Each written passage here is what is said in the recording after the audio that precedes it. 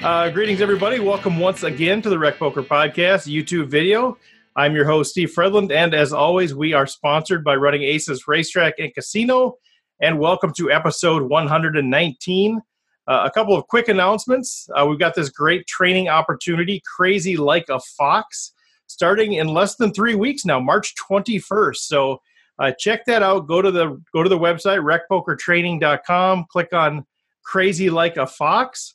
And if you go out there and if you want to sign up for the course, use the code FOXRECPOKER, and you can get that course for half off. So check it out. Feel free to get a hold of me if you have any questions at all on that deal. If you're wondering if the technology will work for you, feel free to reach out to me. We can set up a time to go through and test all of that. And a quick shout out to everybody who's wearing the Rec Poker gear. More and more, I keep seeing people at the casino, so that's pretty fun. And then just a quick shout out to the folks who are Running Aces Players of the Week this week: Clint Lighthizer, Daryl Whittingstead, Alex Mua, and Tom Gabler. So congratulations, guys. All right, so let's get right into this deal. I want to welcome back Sky Matsuhashi. He's with the Smart Poker Study Podcast and the training site. We've had him on here a couple of times. And if you really want to get to know Sky a little bit better, go back and listen to episode 111. But he's going to run through a couple of hands with us tonight. So, Sky, welcome back to the Rec Poker Podcast. Thanks for having me, Steve. I appreciate it. It's always awesome to see you and to talk to you and be jealous of where you're living and all those kinds of things. Yeah. California is really nice. We had a high of maybe 55 today, just sunny and beautiful all day long. Yeah, that's great. I'm really happy for you. I mean, that's just fantastic. Yep. And also welcome and thanks to the panelists who have joined us: Chad McVean, Derek Smith, Stacy Nelson, and John Somsky. So thanks, guys. If you're watching this on YouTube, you'll notice that I appear a bit frozen. I'm having a little bit of an internet issue. So sorry about that, but everybody else seems to be showing up just fine. Well, Sky, I want to honor your time and get as much value as we can packed into this episode. So why don't you go ahead and take it? So can you see everybody who's on the podcast here or on the video? Can you see the screen in front of you? A Jack 10 suited hand? Perfect. So I chose two different Jack 10 suited hands. And the reason why is because last week I hit a few snags with this hand. And sometimes, you look at Jack 10 suited and you want to play it, you want to call, you want to raise pre-flop with it.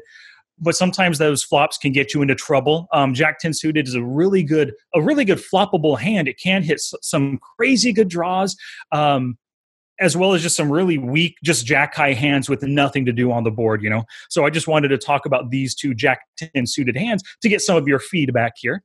So in this hand right here, it is a 25 NL game online, ACR, America's Card Room, and I'm in the big blind here, facing an open from a 21-15, who is a tight aggressive player.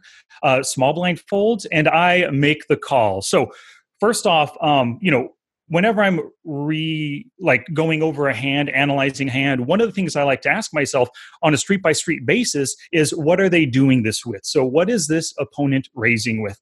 If we take a look at his stats, he's a 21-15 player.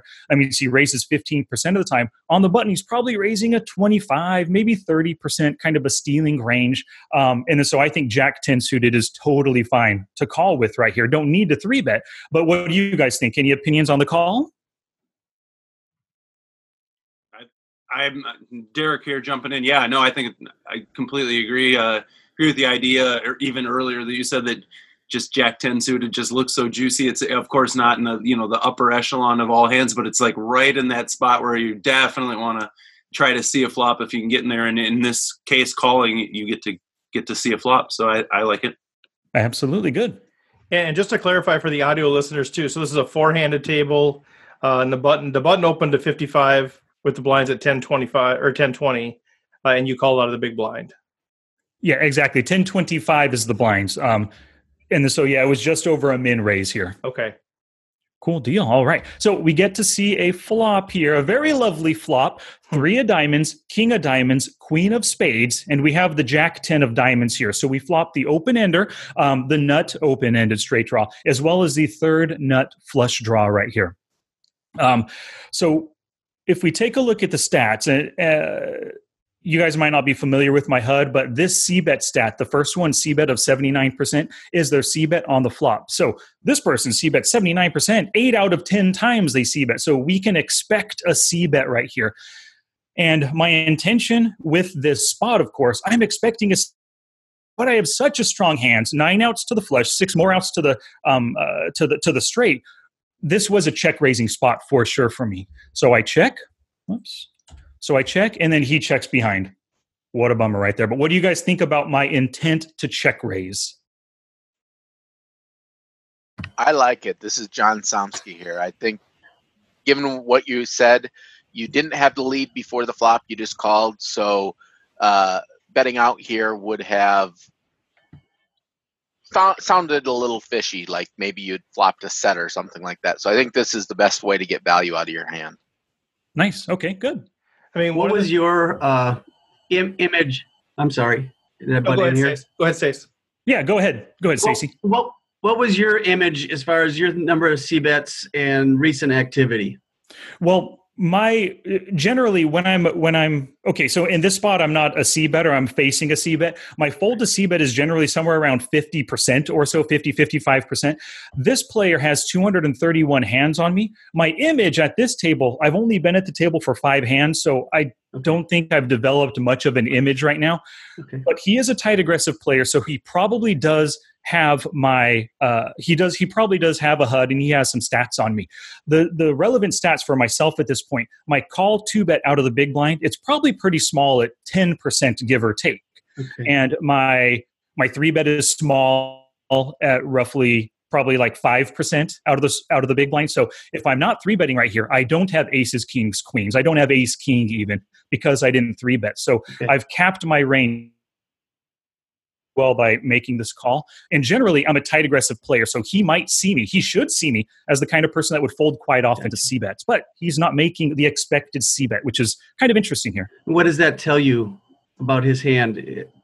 It tells me that he's either slow playing a monster or he just has absolutely nothing. He raised pre-flop with like pocket 9s and it comes king, queen, high, I called. He's just scared, doesn't want to C-bet. Gotcha. Yeah. One of those two options, But I said, what's the approach here? So, like, if you check raise and then he re-raises you there, is this just a hand where it's just so wet? Then you've got such a great draw, you're just willing to get it in. And I guess how would that change if you're not suited? If you just have the open-ended straight draw, do you still check raise, or is it just a check call? With the open-ender, I'm probably just check calling at this point. Open-ender plus the flush draw. I have so much equity, so many ways I can win this pot. Flushes, straights, even some kind of like random trips, turn river trips and stuff. And then plus just with my draws that I have, I can put so much aggression at him. I can check raise right here. Once he calls on the flop, I can bomb the turn for 3/4 pop. If he calls again, even if I didn't hit anything, I still have a chance on the river to hit something. So there's so many different ways just utilizing aggression to get him to fold, as well as hitting one of my hands to earn some value from him. But to answer that other part of your question, I don't look at this and automatically think I'm getting it in here.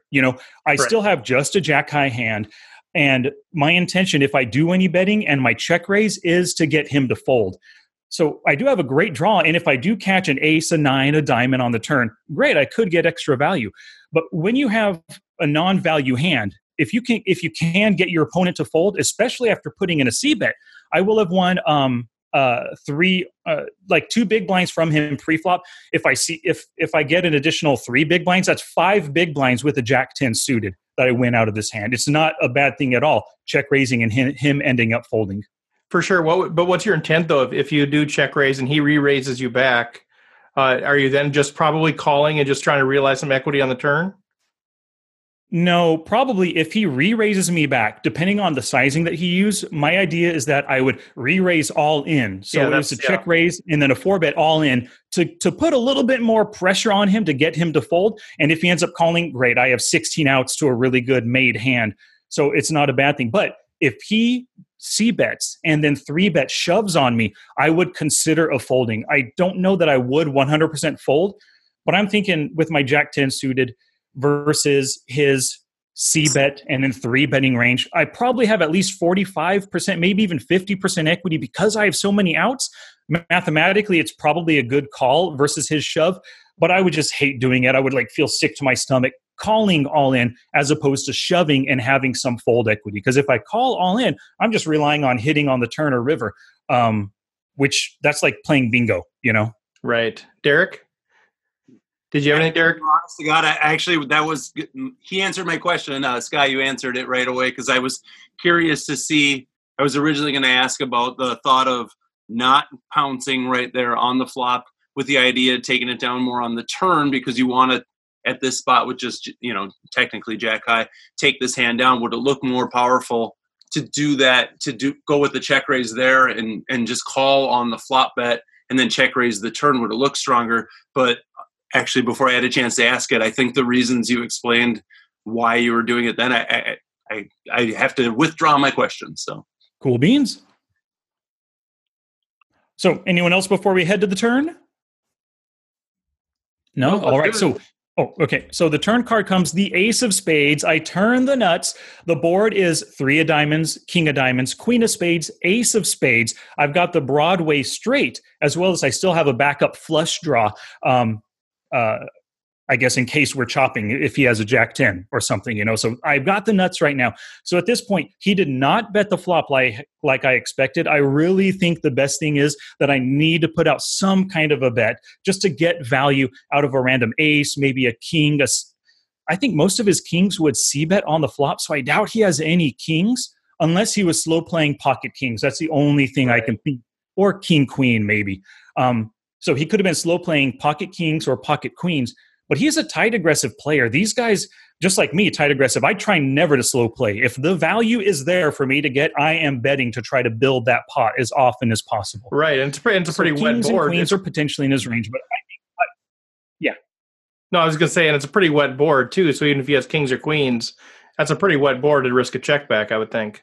I agree with you 100% right there. So I don't expect him to have much, but 75 cents, 3 big blinds. I'm hoping he can call with a random ace that just now hit, or even a third pair, pocket queens, or maybe he's just unbelieving and doesn't want to fold pocket 9s or 8s,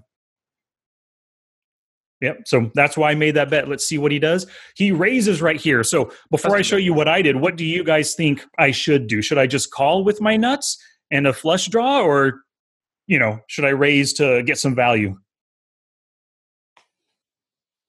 Yeah, I'm probably raising for value here just because I'm out of position. I just think if I just call, then what do I do on the river? I mean, if it's a blank, how do I get value? Do I lead out again, which looks weird after I just called?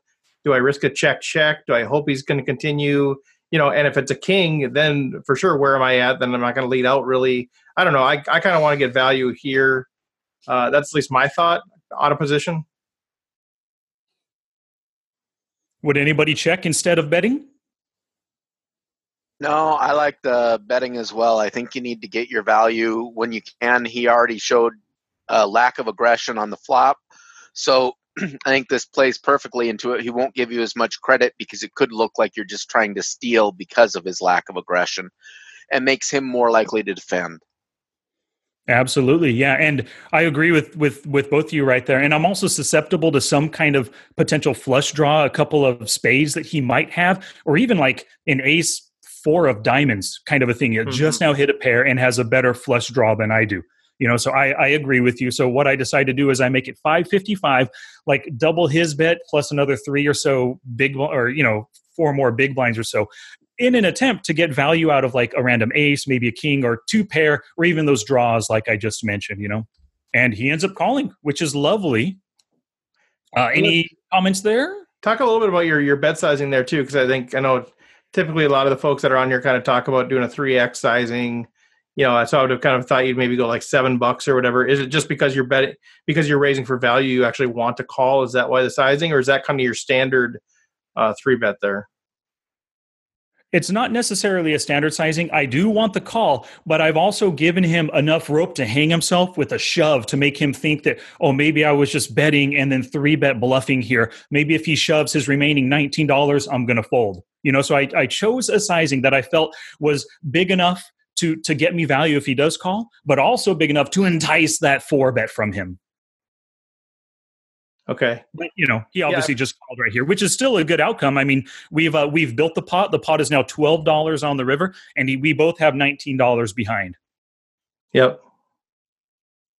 Yep. All right. So the river comes the 5 of spades. So the entire board, 3 of diamonds, king of diamonds, queen of spades, ace of spades, 5 of spades. So there's 3 spades on the board. I have jack 10 for the nut straight. No full houses beat me, but there could be some potential flushes that beat me right here. But yeah, what flushes do you think he could have there? Like king jack of spades or something? Or like what spades would he have there? I think any flushes that he would have would be like a jack, a 10, or a 9 or an 8 high flush. Like 8 of spades, 7 of spades or something, because he could have raised pre-flop with 8, 7 of spades. Then checks flop. As soon as he gets a flush draw, hey, I'm going to raise, but I still have a flush draw. I'm not going to fold it, so I call on the turn, So I think those kinds of hands, even the jack 9 of spades is totally in his range right here. Open pre-flop, check flop, bet, call turn. What about a king of spades with something else? Like you get top pair, you just checking back on the flop just to control the pot a little bit. You don't think there's a king of spades in his range? It's possible he does have those, but seeing as he c-bets 79% of the time, and let's see, that's 15 out of 19, this guy likes to c-bet all of his top pair hands. He could have done it, but I would say, like you said, a random king of spades, king 10, king jack of spades is probably c-betting, so I'd have to discount those big time. He has the weaker spades in his range, I think. All right.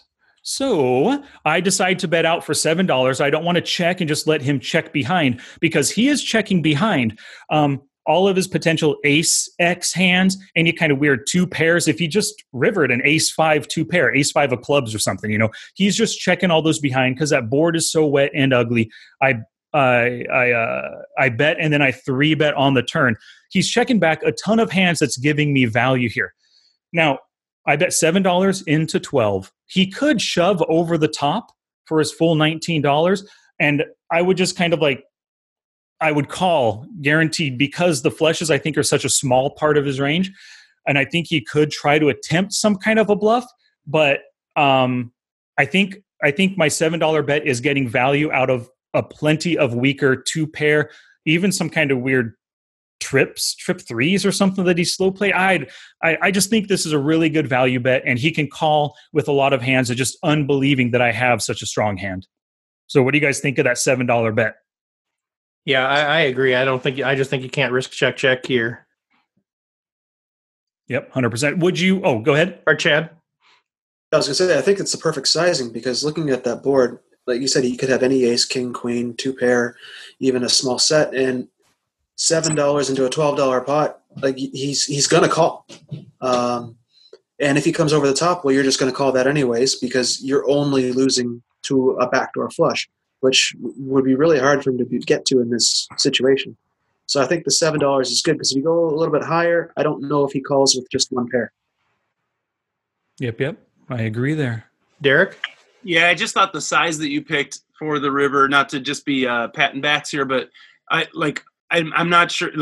I think we all agree he's going to call there. If you go only slightly higher, I still don't even know if he feels like there's fold equity. But I feel like you chose an amount where there could be fold equity if you jam. So I feel like you kind of put it right on the edge of the bidder, the tip top of how much value you could possibly get from here. So, anyways, kudos to you on that one because obviously you called off. But I'm not sure. I don't think you go too much higher at all because there's no illusion of fold equity then. Yeah, I mean, part of it for me is though it just it looks like a value bet, and part of me is this is this a spot for sort of a polarizing sizing where you do just rip it in, and then he just has to face the decision if he's going to call or not. Yeah, I mean, obviously you don't want to lose the $7 of value, but I think you put him in a tough spot if he has 2 pair and you rip it in here. Definitely. And if you take a look at his stats here, he folds on the river 67% of the time. It's only 2 out of 3, so it's a really small. But he's more foldy on rivers than he is aggressive. He only bets 27% right here. So overall, I think just value betting, I cannot, like you said, risk the chance that he checks behind. But I got to make it an amount that he's willing to call. And I think just over half pot. Once again, it was $12.30 in the pot. I bet 7. Just over half pot. It entices the call, yeah. because he only has to be right roughly 25% of the time. And he might actually crunch the numbers and say, hey, my two pair is good. He could just be bluffing with a random ace that hit on the turn, you know? Do you think he folds? I mean, if you were to shove, let's just play the hypothetical world. If you were to shove and make a big over bet there, do you think he folds two pair? Or do you think, is the only range that calls your 7 that doesn't call your shove is like a single pair, like a single ace? I mean, are a lot of his hands going to call your shove though? You know, ace, king, ace, queen, pocket 5s, pocket 3s, king, queen. Are they going to call a shove, do you think? It's possible. It's possible they could call, but I just went with the sizing to just try to get some value, you know?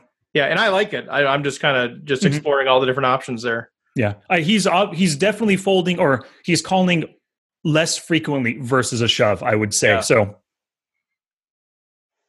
yeah. All right. Any last comments before we move on to hand number 2? That's a good one. Well, do we see? Did he call you?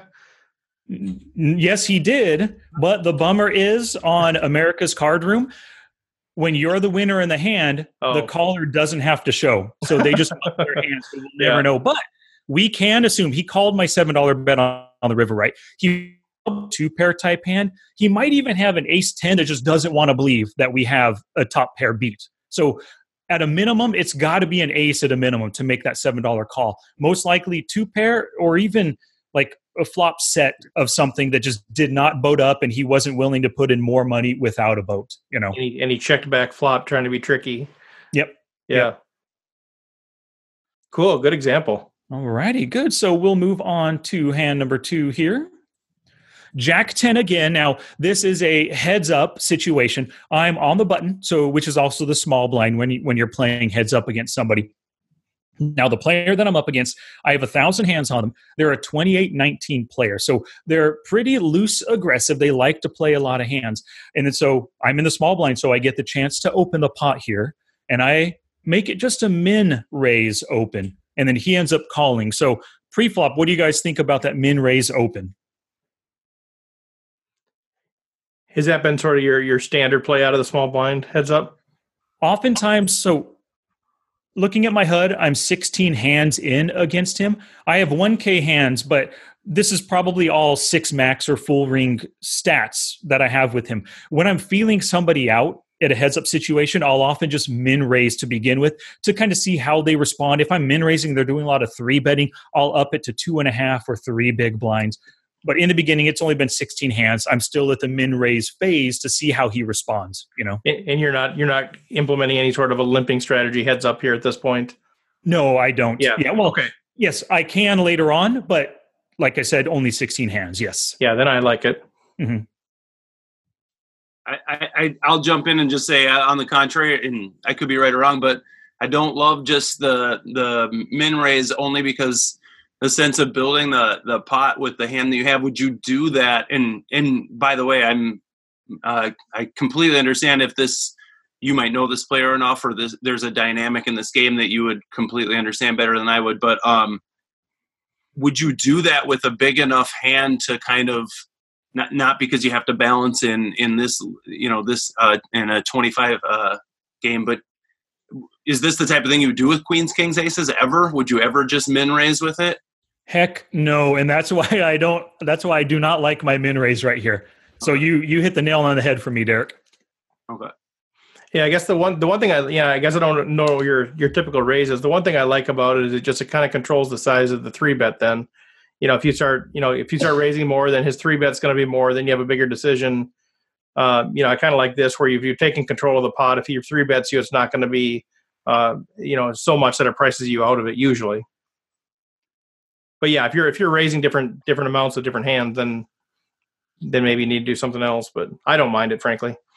Yeah, I gotcha. This could be some kind of like a disguising thing, occasionally coming with a min raise and 3-bet or 3 big blinds other times and all. But one of the things, like you just said, like my min raise kind of controls his 3-betting size. That's why when I'm 3-betting, I'm always making it, no matter what my opponent open raises, I'm making it 9 big blinds if I'm in position and 10 to 12 if I'm out of position. I don't let their min raise, especially at a full ring or a 6-max table, I don't let their min raise dictate the size of my 3-bet, because a lot of players will come in for a min raise out of the cutoff because they want to call a standard 3x 3-bet to 6 big blinds. They're happy calling 6 big blinds with thetheir Jack 8 suited and their Ace 4 offsuit. So that's why I always make it bigger, So he could be the kind of player that sizes it smaller when you're up against a smaller open raise, but that's not the style I play. Just a comment on what you said there, Steve. Well, no, that's interesting. I mean, just a little bit of an aside there. So if somebody opens to 4x, you'd still go to 9 or 10, depending on your position? Yep. Oh, interesting. Depending on the position and what I think about the player. If I'm totally going for value, they make it 4x. I will often. No, I'm sorry. I shouldn't say that. If they make it 4x, I'm probably going 12 in position, between 10 to 12 in position, and roughly the same out of position right there. Now, if they make it bigger, like 5 or 6x, some kind of weird open raise sizing, I normally only 3-bet for value unless I know that they're bluffing with that kind of sizing. Okay, and then I'll make it like 3x or bigger. Okay. Yeah. Anybody else? Oh, go ahead, Taylor. I personally like the min raise. I think it can be part of a total strategy. So even if you include the top part of your range, the kings, the queens, the aces, etc., in there, it can just help build a pot when you're in position. So it's something that I personally like to employ because the big blinds can be calling a lot here. Yep, absolutely. You're right about that. It can be part of a good, well-balanced strategy for sure. Just in general, like Derek had said, if I'm not making it 3 big blinds here and I make it later 3 big blinds with aces, he could potentially see into that, and then stay away every time I make it 3 big blinds and call every time I min raise, which I guess I can flip the script and then start playing differently, based on that information. Like in heads up games, you're constantly adjusting to each other. But yeah, I made it a min raise here. Let's see what happens on the flop.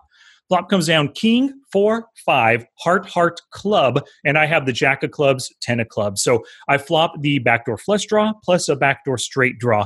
And it's just, I basically hit almost nothing on this board, king high board, So he checks, and I decide to c-bet just a half pot, 50 cents into $1, and he ends up calling right here. One of the questions I ask myself is, because this was a total bluff, I wanted him to fold, but he ended up calling. What is he calling with in this instance? Now, I'm thinking he can call with any king. He can also call with quite a few different ace X hands, like ace 8, maybe like ace 8 of clubs, or even just a random ace 8 of anything, just because he has an ace and he doesn't want to give up so easily on the flop. He could call with a random 5, a random 4, even a gut shot like 4, 5, 6, 7, and 8. He might call on the 4-5 board, a 7-8. He could also call with open enders, 6-7, and any 2 hearts for a flush draw. So he has a pretty wide range to call here. Because I only made it half pot, I gave him a really easy bet to call with a really wide range, like I said. Do you think it sort of caps his range or adjusts his range that he didn't re-raise you here, though? I mean, do you take him off some of those hands when he doesn't re-raise you? No, not any of the hands I just mentioned. I would take him off pocket 4s, pocket 5s, pocket kings for a set. Well, I take him off pocket kings because he didn't 3-bet in the first place. But I don't think he has any sets. He probably doesn't have any really strong top pair hands either.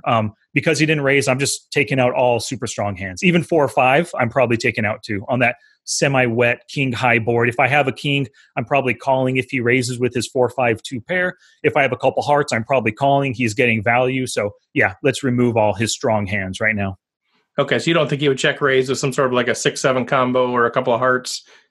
Oh, it's possible he could. Yeah, he could totally check raise, but he's choosing to just check call right now. So I put a lot of draws and weaker showdown value hands in his range. Okay. Yeah. Anyone else? No? Alrighty. So the pot is $2 on the turn. One thing too. Real quick, I mentioned at the beginning, I have a lot of backdoor, not a lot. I have 2 backdoor draws, backdoor straight and backdoor flush draw. Oftentimes, when I c-bet bluff on the flop, I am planning on double barreling if some of my equity outs come in. And an equity out is a card on the turn that doesn't give you a made hand, but it gives you some kind of a draw. So a club right here would give me a flush draw. On the turn, a club would give me a flush draw. A queen, an ace, or even a 9 would give me some kind of straight draw as well. So ace, queen, 9, and a club, I'm planning on barreling right here. Okay. Any questions on that before we go to the turn? Well, is the thought there a combination of obviously you pick up some hand equity, but also the fact that when he just calls you, there's a lot of his hands that he'll release on the turn? Yes, it's both of those combined. Yes. Okay. Mm-hmm. And then just in general, this player does not like to fold on the turn. He only folds 25% of the time. So I think if I want to push him off on the turn, he folds on the flop 56% of the time. On the turn, 25%. So he's more flop honest. He kind of makes his decision in the hand on the flop. Once he stays in on the flop, on the turn, it's harder to get him off. So if I'm going to double barrel, I think I need a double barrel on the larger size. I use 50% on the flop. I think I need to go 2/3, 3/4 pot on the turn. Okay. Yep. So the turn comes the deuce of clubs, giving me the flush draw. So the board is king of hearts, 4 of hearts, 5 of clubs, deuce of clubs. I have the jack 10 of clubs once again. The best card for me right here would have probably been either a jack or a 10, or probably the queen of clubs would have been the single best. But the deuce of clubs is a nice second place hand, or second place card for me, So he checks once again, which is what I expect on this card that doesn't really change much on the board other than adds a potential draw. And I bet only a half pot, $1 into 2. And of course, he calls right there. So what do you guys think about my bet? Go ahead. I was going to say, was there any thought of going higher? You went half pot on the flop and you half pot on the turn. It could come across that you're just trying to get him to come along with you each way. Yes, that's possible. Or it could come across as I'm just making a super simple half pot bluff, double barrel bluff, So like I said a little while ago, I think if I'm going to double barrel here to push a guy off who doesn't like to fold, I'm going to have to use a bigger sizing. I really would have preferred $1.50 here, 3/4 pot. And to answer your question, Chad, I can't really tell you what I thought at the time. I don't remember when I played this hand. I just was looking through my database and found a good Jack 10 suited hand. But my guess was I just wanted to make a cheap bluff and try to get him to fold. I probably wasn't thinking enough about the sizing I needed to make it to get that fold. When you made that bet, were you already thinking about what your plans were for the river if he called you? I probably wasn't, to be honest. If I was thinking about that river, I think I would have made my bet bigger right here, because looking ahead to the river means I'm giving a lot of thought to the current street as well. I should be, at least. So if I was thinking about the river, I should have made this bet bigger.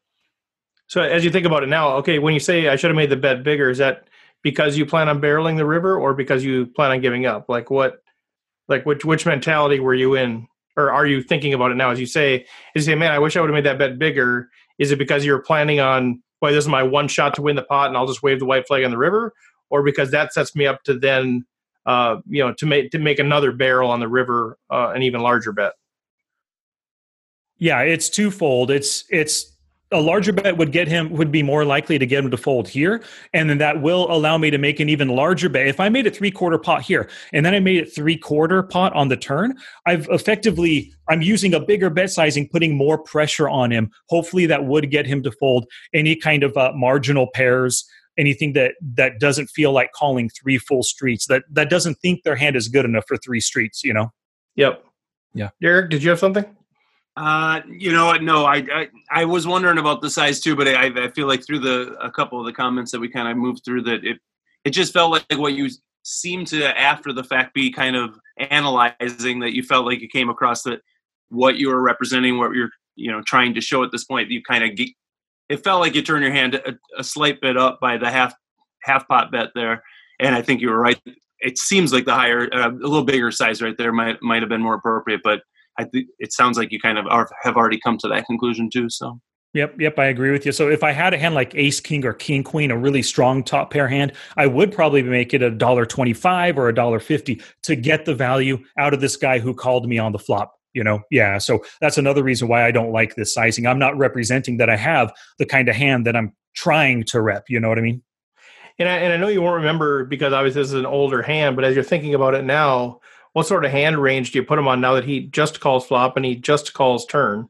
He's check called both of those streets. What should we be thinking about in terms of range here? I'm thinking potentially he has flush draws as well as random kings right now.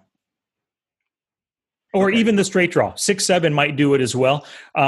Just to try to hit their 8-outer, or I guess 6-outer if he's worried I might have 2 clubs or 2 hearts, But I think that's the weakest hand that can call me, a 6-7 right now for that open-ended straight draw. A 5 might call if they're unbelieving 2 streets, but my guess is a 5 would fold in this instance. So like I said, heart draws and a king. And if you think of at this point, if he had a bigger hand, like if he had 4-5 or if he had a set of 4s or something like that, at this point, he probably would put in a raise and try to put some pressure on. Definitely. He's either donk leading for a 3/4 pot, a full pot, $2 bet or something, if he does have one of those hands, or he is planning to check raise here. It's one of those two for sure. Yeah. Okay. Stacy? Yeah, I'm just wondering what you think his range or his idea of your range is right now. That's a good question. My guess, half pot flop, half pot turn.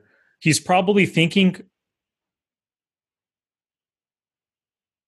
jacks, 10s, 9s, some kind of a king, a flush draw, or even an ace high hand that he can crack and bluff catch me, potentially. Yeah, because he's not raising, so he's not going to put me on a really strong hand. Well, how should I? He's just calling. I guess he could put me on a strong hand and hoping I have a flush draw or something. He could put me on ace king here, but he's just being stubborn and calling with a weaker pair or a flush draw. Okay. Yeah. Yep. Is there any consideration to a check back here? If the deuce of clubs comes on the turn and you say this guy's really flop honest and then kind of doesn't change much on the turn, deuce of clubs really isn't scaring much out there. So it's a decent chance he's going to be calling behind. I agree with you. A check back is not a bad play at all, but that's why I said I should have made this bet bigger to try to get the fold. $1's not getting anything that called on the flop to fold on the turn, but $1.50 might. So if I am going to double barrel, a bigger size is better. But checking back isn't bad at all because now I don't risk him check raising or anything, and I only have a jack high hand. I could potentially hit a jack or a 10 for a decent second pair hand or a club for a flush. So checking back is not a bad play at all here. Yeah.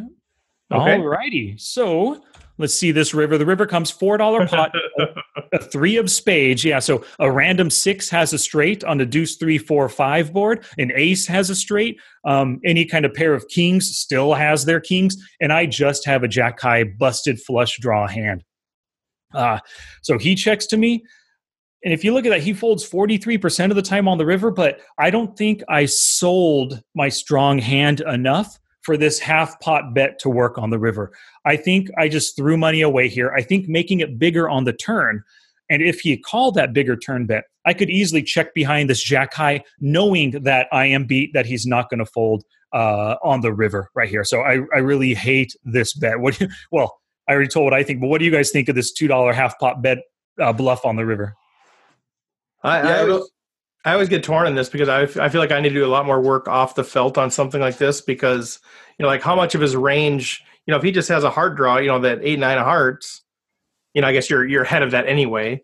But say he has, queen, jack of hearts, some of those sorts of hands where he just completely whiffed this thing, you're gonna get a win. If he's got, ace 9 or something, he might give up here. So I feel like you're getting some folds of hands that would beat you if it went to showdown. So I'm kind of torn on that because I feel like it's doing that. You're not betting enough really to get rid of the kings, to get rid of those one pair decent hands, but you are folding out a portion of his range that would beat you. Yeah, a portion right now, but I just don't think $2 is big enough on the guy that called the flop and the turn half pot bets already. Yeah. If he has any kind of pair, he's calling again, unless he puts me on an ace, but he's probably still calling with any random king because it goes runner, runner. For me to have a straight with an ace, he's probably not going to believe that and is just going to call. Yeah. Chad?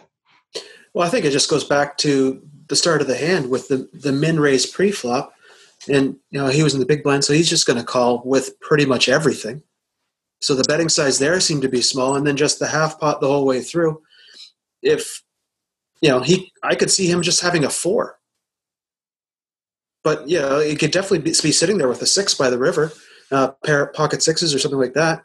Betting $2 on the river, I don't think is going to get you anywhere. You're probably better off just checking back and giving up. Otherwise, you should have bombed it and gone full pot. Yep, full pot or at a minimum $3. I agree with you, Chad. 100%. Full pot sounds really good at this point right here. Derek? Yeah, I agree with Chad. I'm thinking bomb there just because I agree with Chad. If I have a 4 here, I think I call you, and maybe he was just calling with ace high and you get there too, and I mean, potentially, I guess you could rep that you had it, and so then he's going to call anyway and chop with you.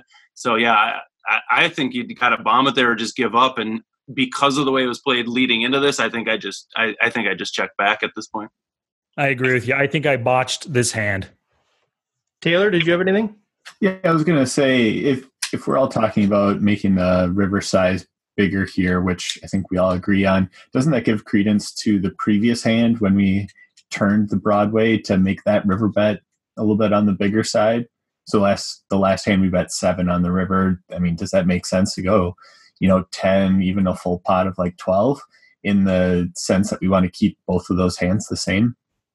Yeah, I understand what you're saying. I'm not a big guy on the whole idea of just balance in general and playing balanced against different players. I'm more of the mindset of exploiting my current opponent and the situation at the time too. That board was so much more wet that, and he had so many more good potential hands in his range that I think that $7 bet gave me maximum value. In this instance right here, he does have some strong hands in his range. He has a rivered, I think like Derek was saying, a rivered ace or a 6 for a straight that is just going to, that will never fold in this instance, So I understand what you're saying for some kind of a balance thing, but at the micro stakes like this, 25 NL, I really don't try to balance, or I try to play against the opponent I have at the time. Okay. Is there any thought to just checking and giving in if he goes big, and just seeing if he maybe just shows down with a check? You mean checking on the turn? No, on the river. Oh no, I'm sorry. I'm out of position here. He checked to you. Yeah. Okay.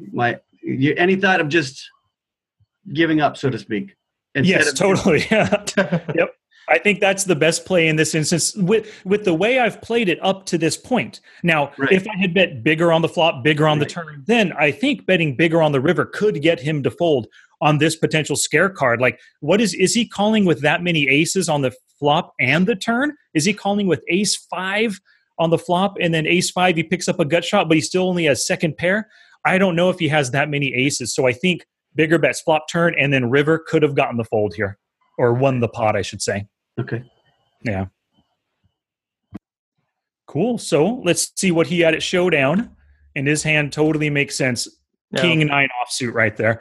A call pre-flop is just fine versus the min raise. I can't fault him for that. And then check calling flop turn river with a top pair weak kicker, I'm fine with that too, especially seeing as how my sizing was so small. But now looking at his hand, it is possible if I was bombing it bigger, bam, bam, bam, he could find a fold. But over these last 16 hands, I've been pretty aggressive, 63, 38. I've been playing a lot of hands. He might not be so believing of me and might just call flop turn river at 3/4 pot the whole way. Yeah, heads up. It's pretty hard to, top pair middle kicker is not a bad hand. Heads up. It's pretty hard to push somebody off of that. I'm a little surprised he never check raised you at any point in time, especially on the turn. Yeah. I guess he probably just had, I have the potential here because I raised pre-flop, better hands, ace, king, queen, king, jack. And so he's not taking the chance. He's just letting me spew chips at him. Yeah, give me a little rope. Yep. That's what he did there. Does anybody see any fault in the way he played the hand? I see plenty of fault in my way, but any fault in his? Not really. I probably would have found a raise in there at some point, either a 3-bet pre-flop or at some point in there trying to get some value from you. But like you said, I mean, there's a lot of hands that beat you, but I probably would have put you to test a little bit on that, depending on how the heads up had been played. Yeah, good. But no. Steve, if you had to pick, do you feel like looking out at King 9 first, you feel like you'd be more apt to 3-bet there, or after this flop call and then the turn, what it brings there. Is that kind of the point? Would you put the pressure on there? Yeah, I mean, if he'd been opening a fair amount of pots on the button heads up, I tend to 3-bet king 9 there heads up for a few different reasons. First of all, I think I'm probably ahead of his range there, but secondly, I also want him to think twice about opening every pot. That might be wrong thinking. But that is sort of what I'm thinking there. And then I take control of the pot, and then I can kind of dictate a little bit more post flop. Yeah, and you're laying some groundwork for future hands too. I mean, heads up, that's such a different beast too. So. Yeah. I thought the turn, potentially could have been a spot where I guess if I had king 9, I don't know. I think I would lean more towards the call, but I could definitely see advocating for, I could see that him raising there too at the turn. Yeah, that's just because that's such a wet card, that turn card. There's a lot of interesting things happening now where you're going to be guessing on the river, and you don't want to be guessing. Right, but if he's trying to play pot control against guy on the button there who could have bigger kings, and that's why he's calling down, he's probably playing pot control. Yeah, it does feel like he's like, I'm calling all the way unless maybe an ace came or something, but otherwise it does feel like it's just call. I do like setting the tone a little bit of a heads up. I like to not let people think that all I'm going to do is just call them the whole time. And again, this is just one hand in the context of overall heads up, but I do kind of like to make people think twice about making loose wagers. So if you were looking to 3-bet this you're saying that would be the type of thing you'd want to do in the first, let's say half a dozen, 8, 9 hands, something like that. I mean, you want to establish that early. You're not. Yeah, maybe. Yeah, maybe. Or if, once we see that he's been opening almost every button, that might be a good spot to do it then too. It could be later on too. I mean, it depends. If my image has been really tight, it's a good spot to pick up some chips later and heads up too. Yeah. Pretty much, I'm always looking to 3-bet Sky. So whatever the situation. There you go. Yep, I'm not a bad opponent at all to 3-bet. I'm a tight, aggressive player, so I do open, raise, and fold plenty for sure. Especially when I'm out of position. This instance would have been in position, but when I'm out of position, you 3-bet me. That's an easy takedown most of the time. Yeah, but you're going to see a flop with this one probably, unless the 3-bet's really big. Yeah, heads absolutely. up, Jack 10 suited. Yeah. So Sky, we're almost out of time. I'd like to, if you don't mind, spend a couple minutes talking a little bit about. On your email, you sent just that you'd done some analysis on Jack 10. We don't need to get into all of your analysis, but if you could just kind of share for the listeners and for us, kind of how do you approach that when you say, okay, I want to analyze Jack 10, and you obviously have the luxury of having your poker tracker or whatever it is that you're using here to look at the data. We might not have that data, but how did you actually kind of approach that, saying, I want to analyze how I'm playing Jack 10? That is a good question. So let me show you my database here. You can see it on the screen, Poker Tracker 4. And walk through a little bit for the audio folks. Make sure you kind of touch on things just for the audio folks. Definitely. So Poker Tracker 4 is a poker tracking database. Depending on the site that you play on, it records all of the hands that you play. And with all of those hands, it develops different statistics for your play. For example, VPIP is voluntarily put money in the pot. It knows that with Jack 10 suited, or Jack 10 suited and offsuit, I voluntarily put money in 27% of the time. So 1 out of 4 times I play it. That does, like I said at the very beginning, I love this hand. I love playing it. But if somebody comes in for a raise, I'm not automatically 3-betting, nor am I automatically calling, just depending on the other players at the table, the size of the raise, the type of player, But that's what Poker Tracker 4 does. It looks at your hands like this. And what I have here. Can I interrupt you for 1 second, Sky? I just want to interrupt for 1 second just to point out one thing on there. Not that, I could look at data all day, but just for the folks on the radio or on the podcast, but also in general, we talk about the value of position, and you're saying 27% of the time you're playing Jack 10, early position at 7.5%, and on the button it's 37.5%. Just to give folks an idea of the value of position, at least how you're valuing position, saying, okay, not all Jack 10s are created equal. Early position, you're playing it 7%. Late position, you're playing it 37% of the time. I think that's a critical concept. Absolutely. And, but contrary, not contrary, but kind of, I don't know what to say exactly. If you look at the screen right here, in position with Jack 10 suited, you think, hey, you have the best position. You should be making money. No, I'm $28 down on the button when I'm playing it 37% of the time. In the early position, $4 up when I play it only 7% of the time. So I think, like I said at the beginning, Jack 10 is such a pretty hand. I want to play it. I probably sometimes play it in situations that I shouldn't. Maybe I'm just calling way too often, especially when I have position, because it's such a pretty hand. I want to see flops. So I'm possibly losing a lot of small little pots, but that adds up to big losses overall, $28 down. As you can see in my database, since January 1st of 2018, I've played this hand 1,269 times, and I'm down $55 or negative 28 big blinds per 100 hands. So it's not a profitable hand for me at all. But what I'll do sometimes with a specific hand, if I want to look it up, I'll just filter in my database for that hand. And then you can look at it by position. So we can go to the button right here, all the different Jack 10s that I played on the button. We can sort it by the currency one. You can see Jack 10 offsuit, my best hand, I won $6.42, which is just over 26 big blinds, give or take. And then we can review the hand to see what happened and how I played it. Obviously, I turned a full house. That's why I won so much with it, But if we look at if we sort it by the currency loss, Jack 10 suited, I lost $6.55, roughly 26 big blinds again when I flopped that flush draw plus a gut shot, and then I raised and folded on the turn to somebody's shove, So what I can do is go through these hands and take a look at them and replay it and see how I played it and see what I did wrong, look at the various percentages, run stuff through Flopzilla. So this is basically how I study specific hands if I want to just see how I'm playing them and how I could potentially play them better. So that's fantastic, dude. We could spend hours and hours talking about this. So just as you kind of analyze Jack 10, and I don't know how extensive that's been, are there any key takeaways for you as a result of this study that may change what you're going to do with Jack 10? Did my audio cut out there? Sorry, Steve. I'm going to assume your question is over. Not just yet. I was still last week when I sent you these hands. I was in the middle of looking at Jack 10, and I kind of got away from it. I'm planning a webinar and stuff that I'm doing soon, so I kind of put the Jack 10 studies to the side. But I know just in general, I am playing it a bit too frequently from the button and the cutoff.